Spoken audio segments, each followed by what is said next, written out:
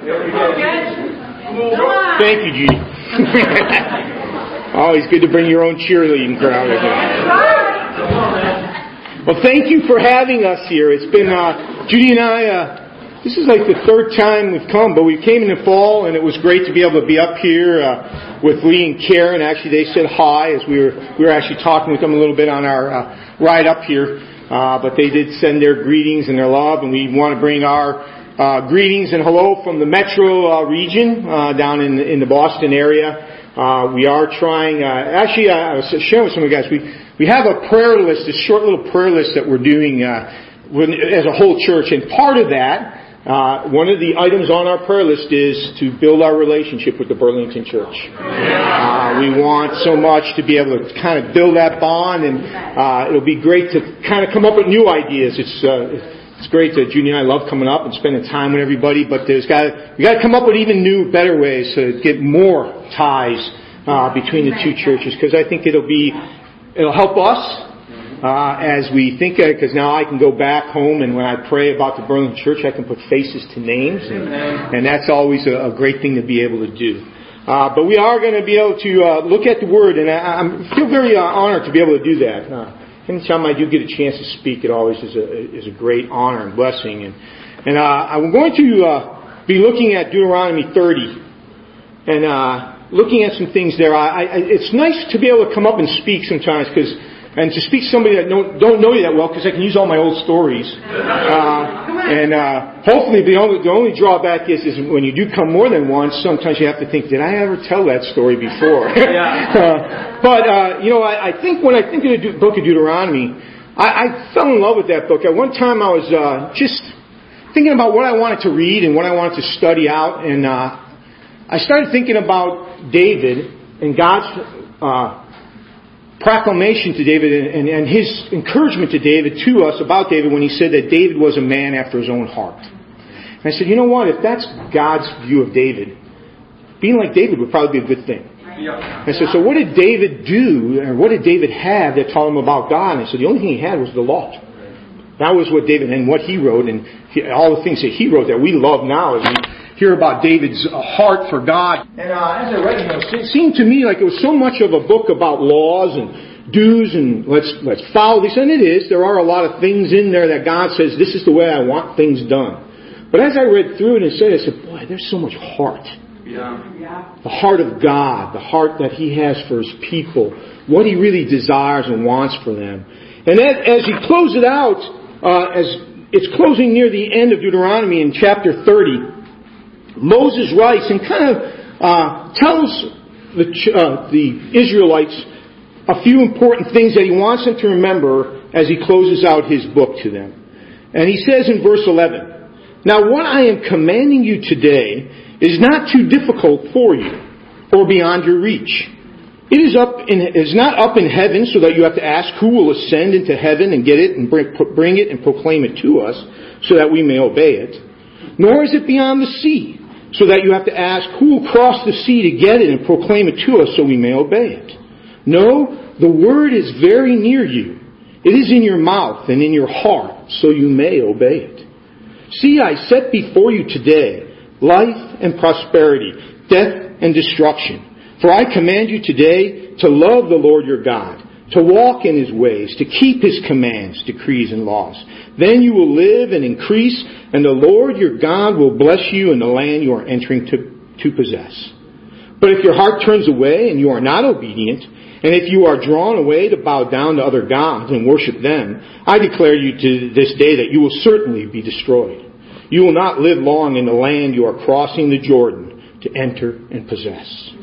This day I call heaven and earth as witnesses against you, that I have set before you life and death, blessings and curses.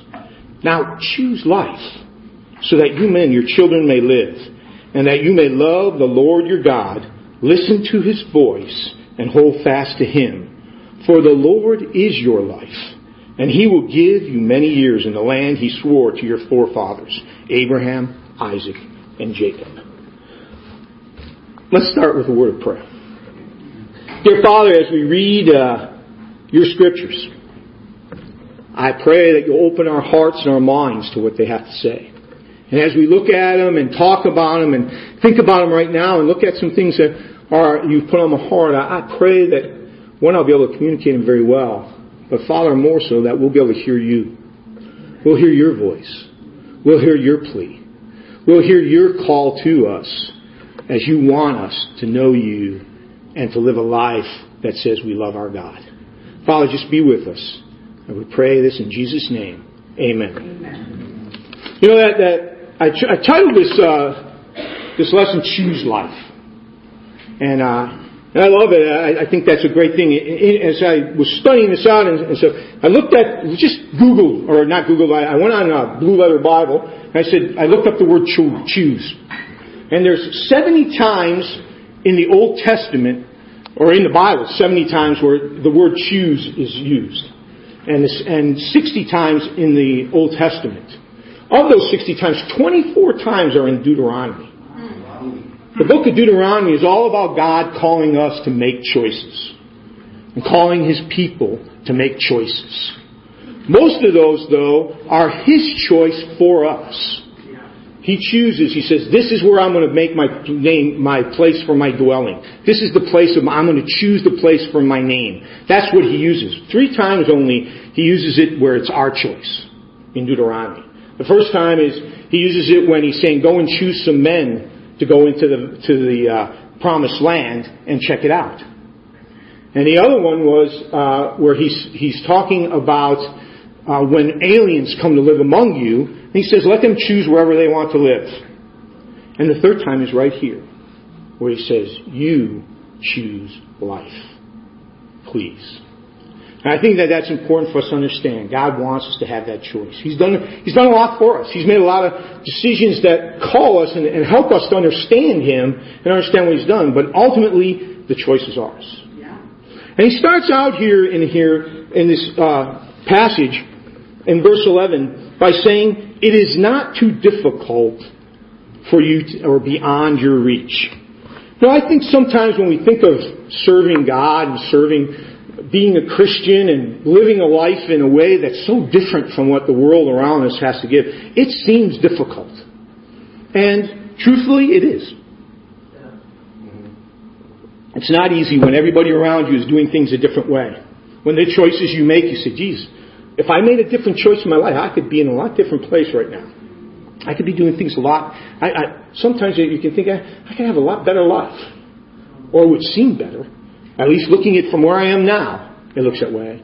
But when I look at it, I don't think I'd want to change a thing. Yeah. I've been a junior admin Christian for 30 years, and I don't think I wouldn't want to change a thing. There's some mistakes I've made, but prayerfully God's used them to teach me different things, and He's made good come from the things that the mistakes I made, God's made good come from. But it does seem difficult at times. But God says it's not. He says it's not too difficult for you. He doesn't say there's not going to be difficulties. He doesn't say it's not difficult. What He says is it's not too difficult for you or beyond your reach to have this relationship with Him and to have this time with Him. Because He says that the Word is very near you in your mouth and in your heart so that you may obey it. You know, I think so often that the thing that for me that starts is how much am I into God's Word? How much am I relying on God and His teachings and what He's trying to teach me and the direction He gives me? How much am I really looking to it to find the less difficult path? Or am I just kind of stumbling around and doing what I want to do and then somehow I have to find the difficult path back to God? But God says if you hold your Word close to your heart, that you will not have it as bad. You know, in Jeremiah, God says, He makes a promise in Jeremiah 31 that's very similar to this and says, because He says the Word is in your mouth and it's in your heart. In Jeremiah 31:33, He says it this way. He says, this is the covenant I will make with the house of Israel after the time, declares the Lord. I will put my law in their minds and write it on their hearts. And I will be their God. And they will be my people. You know, God says that He's given it. He's putting it in His heart. And you know it. I know. Even before I read the Bible, I knew what right and wrong was. Yeah. It was very easy for me to say, you know what, this probably isn't the best thing to do, but I'm going to do it anyway. I made a lot of bad choices. You know, but the Word was always there with me. And for me, I don't know about for you and where you're at and what you believe about God's Bible, but I can remember when the decision for me about God's Word came. I was in high school, and I went to a religious school, so we had religion. There was a regular class every day, and we were having a class, and we were talking about the plagues and Moses and the plagues in Egypt. And the teacher, who was a man that I respected, both as a man of the cloth and who I respected as a man, he was a good teacher. I liked him a lot. He started to talk about how the plagues were just a coincidence that coincided with God trying to get the Israelites out of Egypt. And I hadn't read the Bible much, but I had enough sense to say, well, if this is what the Bible says, and you're telling me that it's not really what God did, and I can't rely on that to be true, then what am I basing my faith on? Right. If I have a faith, what am I basing it on? Yeah. And I decided at that time, I said, you know what? Either the Bible is true or God is not true. Because I got to have something solid to base my faith on. Right. Now, unfortunately, I didn't do anything with that for a long time. Right. I just went my own way. I was a senior in high school, and I went on to do a lot of, live life as a young single man until I met Judy, and then we lived our life as a young single couple without God. Yeah. But I never lost that and the idea that if I were to go back to church, because I didn't do anything for church during those years. But if I was going to go back to church, it needs to be something place that goes by the Bible. So I would love to look at the Bible with anybody. If someone wanted to sit down and look at scriptures, I loved it. It was fun for me to do that. Again, for a long time, I didn't want to do anything with it.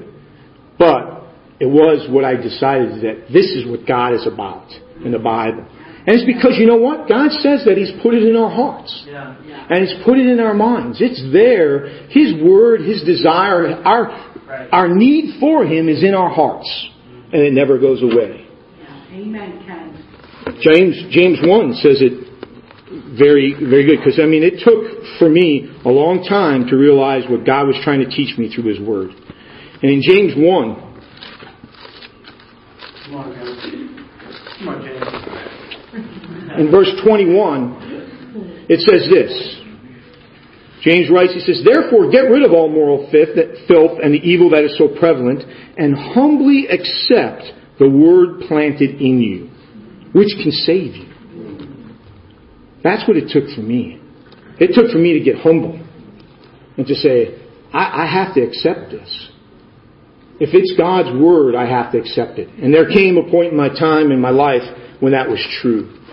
But when you think about the New Testament, and this is God talking to His people Israel, for us, obviously the law is there, and it's good. I love reading the book of Deuteronomy because it helps me to understand God.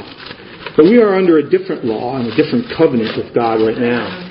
And what He says, and when we think about the idea of the Word, John 1 says it best. And it helps us to understand what the Word is for us. And in verse 1 in John 1 it says, in the beginning was the Word, and the Word was with God, and the Word was God, and He was with God in the beginning. And then in verse 14 it goes on to say, the Word became flesh and made His dwelling among us. We have seen His glory, the glory of the one and only, who came from the Father, full of grace and truth. The Bible, the New Testament tells us that God's Word is living in Jesus. And Jesus is the one that I want to have planted in my heart and my life right now. I want to walk and talk and be and see Him everywhere I go. Amen. I want to see Him in the people around me. I want to see Him in my wife. I want to see Him in my kids. I want to see Him in the mirror. when I look in the mirror and know that God is with me and Jesus is with me. That's what that's the promise that God says here. It's not so difficult because Jesus has shown us the way. Jesus can be there for us. He is the living Word for us. Let's go back to Deuteronomy and look at verses 15 and 16. The next thing he says here, one of the next things he says, "See, I have set before you today life and prosperity, death and destruction. For I command you today to love the Lord your God, to walk in His ways, and to keep His commands, decrees, and laws. Then you will live and increase, and the Lord your God will bless you in the land you are entering to possess." You know, Moses says here that God is setting before us life and prosperity, death and destruction. God's giving us the choice, but it's a small choice. When I first read this, and when I think of choices, I like a lot of choices. I think the reason and we don't go there very often, but one of the things about Cheesecake Factory is that they have so many choices. So many. It's very hard sometimes to find what you want to eat when you have a choice of so many things. But God gives us two choices. He says you can have life and prosperity, or you can have death and destruction. It's not that complicated. It's not that. I mean, if you look at it that simply, the choice is not hard to make. You know, when you look at those words, it says life and prosperity and death and destruction. Literally, that should be a more literal translation would be, I lay before you life and good, death and evil. That's a little bit more ringing. I want to be good. I want to be thought of as good. And I want to choose good in my life. And I think that's what God's setting before us. He's saying, make a choice. This is what I'm saying. These are your choices. It's like you can either have a burger or a cheeseburger. Those are the choices. It's not that hard. Or you can have good meat and spoiled meat. That's the choices. What are you going to choose? You know, I think that when we think of it that way, choosing God is not hard. It's not hard to choose Him. The walk with Him is not the easy part. And that's what but God is still there with us. And He gives us those choices. You know, I think for me it was always hard, and like I said, I did not make a choice for a long time about what I wanted to do. But Judy and I, before we had kids, and I was always, Judy said it even last night, I was always kind of looking. That spark from high school kind of said something in me. I knew God was there, and I knew at some point in life I was going to have to make a choice about what I was going to do. And I can remember one time, this was before we were Christians. We were living in an apartment complex, and we were having a party with our neighbors across the street. It was a New Year's Eve. And so you can imagine, you know, we were not Christians, what this party was like. And and I had been looking for the Bible. I would read the Bible. I was getting together with certain religious groups, and I would sit with people who would study the Bible with me and open scriptures with me. And my neighbor Craig had seen me doing this.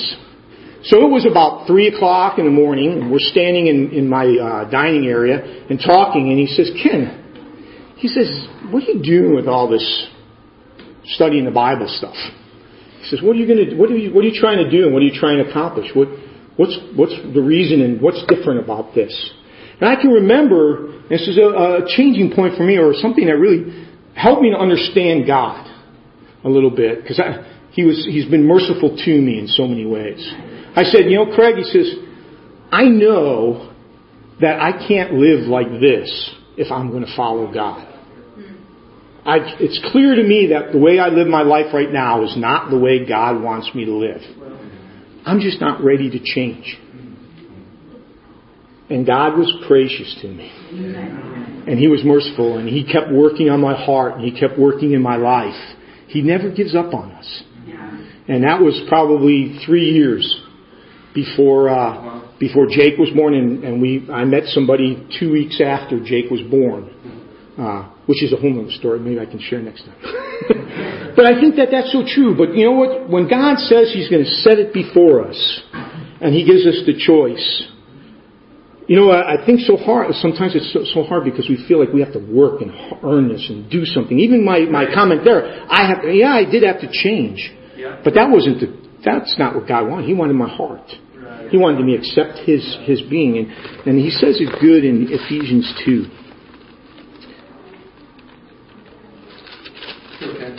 Amen, Ken.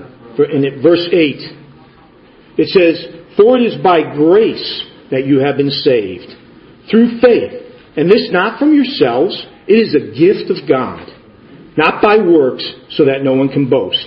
For we are God's workmanship, created in Christ Jesus to do good works, which God prepared in advance for us to do." You know, I had to remember that even though God laid before me life and good, death and evil, it was His grace that was going to save me. That's what Jesus was all about when He came, was about showing me God's grace and showing me that it's not about anything I can do. Now, you know, obviously this was a tough, you know, for the Israelites, they felt like they had to be perfect. And it was, for them, it was impossible. Even Paul, who said, you know, in Philippians 3, he said, when he tells about, you know, talks about confidence in the flesh, he says, "As for me and legalistic righteousness, faultless." So according to this, he was able to fulfill this in his mind. Anyway, he said, as far as the legalistic righteousness, I'm faultless. But then you know that as he talked about his heart and where it was and how he felt about people, that he realized he was the worst of sinners. Because God wants something much more than a faultless, legalistic relationship with us. You know, then he goes on to say in verse 19, "This day I call heaven and earth as witnesses against you, that I can set before you life and death, blessings and curses. Now choose life, that you may love God and love your Lord. Listen to His voice and hold fast to Him. For the Lord is your life, and He will give you many years in a land He swore to give your fathers, Abraham, Isaac, and Jacob." Moses closes out here by saying again, he says, "I'm laying it before you. I'm giving you the choice." And his plea, and God's plea to us is, choose life. Why would you want anything but? Choose life so that you can be with me. You know, and so much of, if we go back to John, you know, you think about how God wanted us to see what life was about. Jesus came to show us life and life to the full. He came to let us know that we can, through Him and through the new covenant, we have a different way into a relationship with God. That choosing life is a matter of choosing God's grace and His mercy. And He says in John 14, in verses 6 and 7, Jesus answered, He says, "I am the way and the truth and the life. No one can come to the Father except through me. If you really knew me, you would know my Father as well. And from now on you do know Him and have seen Him." Jesus is our life, the life. When we think about what we're doing with our lives, it's just, am I grabbing onto Jesus? Amen. Have I chosen Jesus and His sacrifice? You know, as we broke bread together today, we remembered what Jesus did. But are we grabbing hold of it? Are we saying, this is my life? Jesus is my life. There's nothing more important than having Jesus be a part and being my life. He goes in John 11, He says it again. Jesus said this many times at Lazarus' death. He goes to Bethany to see Lazarus and see his sisters, and Martha comes out to him and she says, "You know, I know that you could have helped him and you could have saved him, and I know he'll rise again." And Jesus says in verse 25, "I am the resurrection and the life. He who believes in me will live, even though he dies. And whoever lives and believes in me will never die." Do you believe this? I want to believe it. I want to hold on to it. I do believe that. God, with Jesus, I never have to worry about death. I am not welcoming it. I'm not looking forward to it coming soon. But it's a lot sooner for me It seems more sooner. You know, when I was 20, death did not seem like, oh yeah, tomorrow it could be. Well, when you get in your 60s, tomorrow could be. You know, anything can happen. You know, anything can happen. We have a guy in our fellowship. He's in his 50s. I think he's Judy's age. He's had 2 heart attacks already, and he's got other health issues as well. Life can be snatched, and it becomes more real as you get older. When you're younger, it always seems so far away. But as you get older, the fact that life could end tomorrow becomes a lot more real. And it becomes something where you say, I want to hold on to Jesus. He is the resurrection and the life. Life in Jesus is what's going to guarantee my resurrection. And I'm sure you'll talk a lot more about that next week. And to God's glory, about how we have the hope of resurrection because of Jesus. Amen. Yeah. John 5, as we page back, Jesus says this.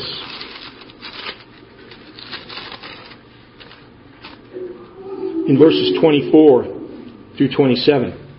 He says, Jesus talking, he says, I tell you the truth, whoever hears my word and believes him who sent me has eternal life and will not be condemned. He has crossed over from death to life.